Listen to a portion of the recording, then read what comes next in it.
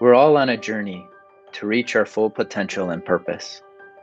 And no matter where you are on your path, know that we walk together and not alone.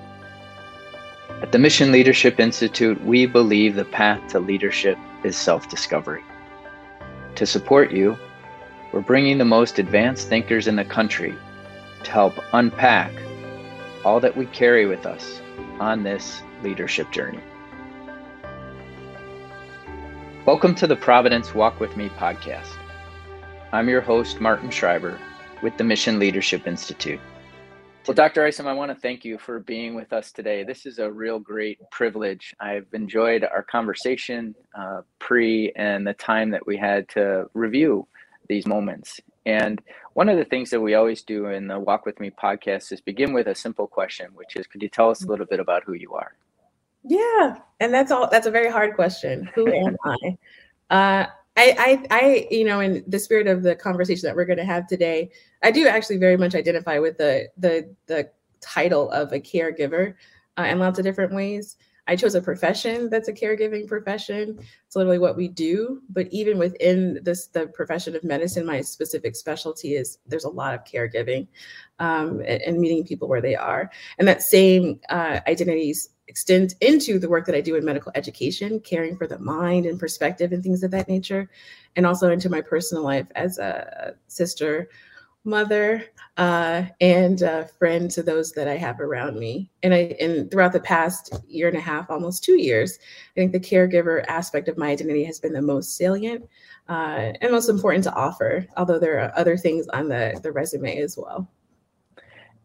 There are, and there are some real moments of illumination about your own work within anti-racism and health equity. And I'm really grateful for just to have an open dialogue about that today. And I wanted to start with that aspect of caregivers. Here at Providence, we have close to 120,000 caregivers. And this moment in the pandemic, in the moment of what we've seen in our consciousness of the world changing, how do you create a culture of mental health? It's a great question. And it's one that we probably should have asked such a long time ago, but we're driven to ask a lot more intentionally since the pandemic started. And one thing I like to offer is that we do talk about mental health a lot. Equally should talk about mental well-being. And that as a term is actually more inclusive, because despite having a diagnosis or not, which is the mental health piece of things, we're all constantly navigating what mental well-being means for us. And a simple way to understand mental well-being is how much do we believe and feel that we're able to cope with life's challenges and overcome them. And that collective experience of the pandemic, I think, has spoken to the mental well-being being something important to focus on, while also paying attention to how having depression or anxiety or bipolar disorder or challenges with substance use can make it that much harder to achieve well-being. And I think the starting point really is just acknowledging that we're humans, that we exist in systems that at times dehumanize us, make us into more of a resource than an actual person. And as a consequence of that, the things that we need to be well are not there. So having connection with each other, which a lot of us have been thinking about with the pandemic, but also having the tools that we need to keep ourselves well, and reminders to keep ourselves well too. So someone asking, how are you doing before the pandemic is a lot different since. Really, how are you doing? And is there a way that I can show up for you more? Those small things can create the culture that you're looking for. I appreciate that whole sense of a shift in understanding this is about belonging, and also the mediums of asking those questions, right? If I'm off going very fast and I ask how you are doing, but my back is already to you as I keep walking, we know from the research, this just isn't the culture we're building of renewal, right? It seems to have to do a lot with presence. Could you talk just a bit about how we might learn as leaders to be more present to this kind of a conversation? Yeah, and the mindfulness space has blown up too. Unfortunately, there's been so much of an offering of free access to those resources throughout the pandemic, which I think it shows something about the culture of the country, that we're kind of really more focused on offering things that don't have a cost barrier. But as a leader, as a person in charge of a group of people and their well-being, being present and being mindful in those conversations is something that others can sense and respond to. So if I'm going into an office meeting, there's the part of the meeting that's very much focused on task. And then there's the first part, which very much should be focused on my humanity. So I can tell the difference. I think all of us as leaders also work with other leaders and can tell the difference. And that pause moment to really check in and then shift from there to talking about the task can be really useful. And in the rush of working in an organization, we can often forget that piece. And that's why I think structuring it into interactions can be really helpful. So every interaction will have a piece that's very much focused on a human connection before shifting to a task. And that will reduce the chances that you might not do it if you only have 5 minutes or 10 minutes, or if you have a full day. But that feels really good. I felt that throughout the past year and a half, that my own leadership has really taken the time to be in that moment with me, connected to not just my thoughts, but also my feelings. And that's super important for well-being for both people on the sides of that dynamic. We've talked a lot about whole person as one of the pillars within the Mission Leadership Institute. And this space, like you're saying, we're offering it in mindfulness in a free way that you wouldn't have seen before.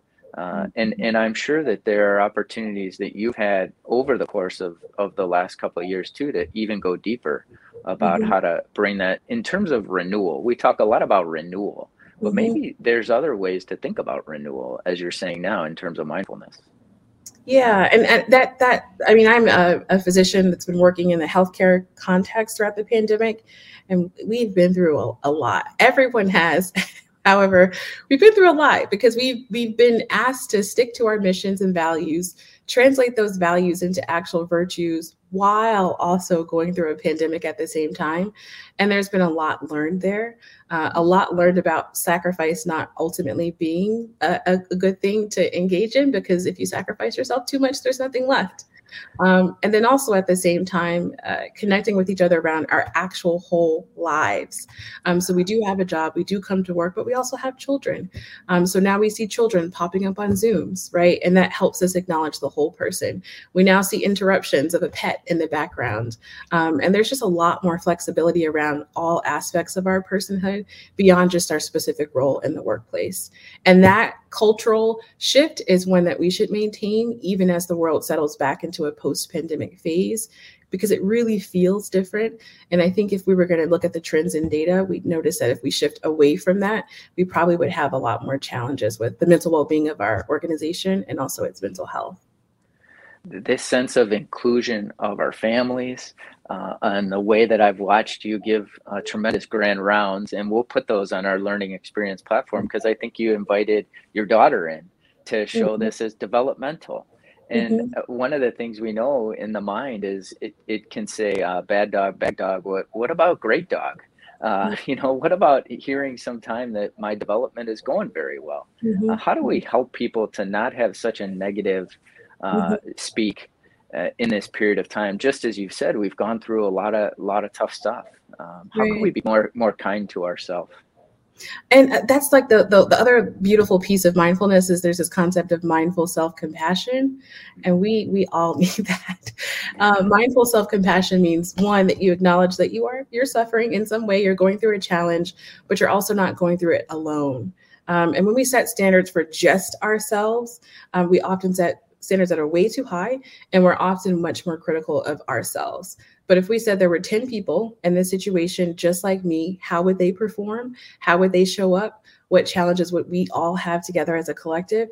It can help us set more realistic expectations and be kinder to ourselves. And then I also love from the mindful self-compassion space also that we don't talk to ourselves as ourselves. We talk to ourselves as a friend would talk to us. We're so much nicer to other people than we are to ourselves. The things I would say to a friend, I didn't even say yesterday when I was having a rough clinical day in reflection. But now that I'm thinking about it, I'm like, wow, that was a really rough day, but you made it. And these are the things that you accomplished. And that effort we put forth for others, we really need to turn that back on ourselves. And that can help that negative self-talk. Yeah, it really is beautiful even to stand at the end of your day and say, how did I talk to myself?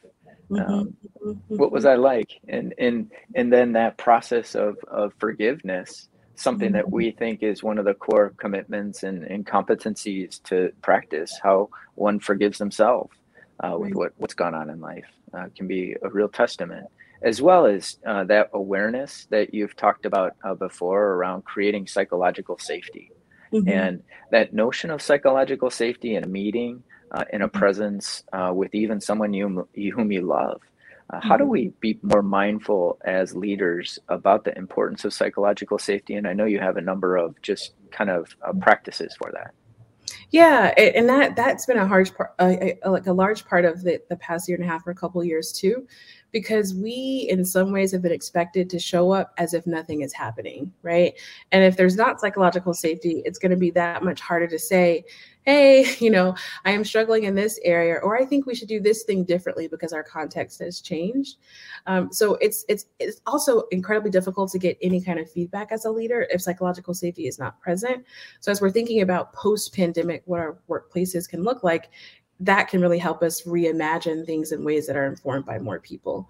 So the components that you might think about are, is there learner safety present? Meaning, are people in the organization able to sniff, look around, poke around, pick things up and reflect on things in ways that grows their knowledge and understanding? Or are they kind of supposed to know everything from the starting point? And that expectation obviously is problematic. And then what's collaborator safety look like? How are we in spaces with each other working together? Is there a sense that we're all able to equally participate and offer things, that we're all able to show up fully? And that's closely connected to inclusion safety, which means that I don't have to discard very important aspects of my being in order to be in the organization. I can bring my full self and all that has to offer. And that allows me to fully participate in a very unique way. But really, I personally value most challenger safety, especially with the work that I do around anti-racism and racial justice and equity. I challenge all the time the status quo, right? And if that challenging safety is not there, then helpful reflections can't be offered, nor can feedback be useful for shifting how things are done. And depending on your social positioning, you often don't have access to challenger safety. So you're often more quiet and existing on the margins despite having a lot to offer into the leadership space. This is so important for us to be attentive to those aspects of marginalization and what you have talked about here. And I really want to thank you for helping us to begin these conversations. It's not certainly our last, because we're going to have a second conversation, but that whole aspect of you helping us to be able to see with new eyes is really something that's coming out. So I want to thank you, Dr. Isom, for that. You're very welcome.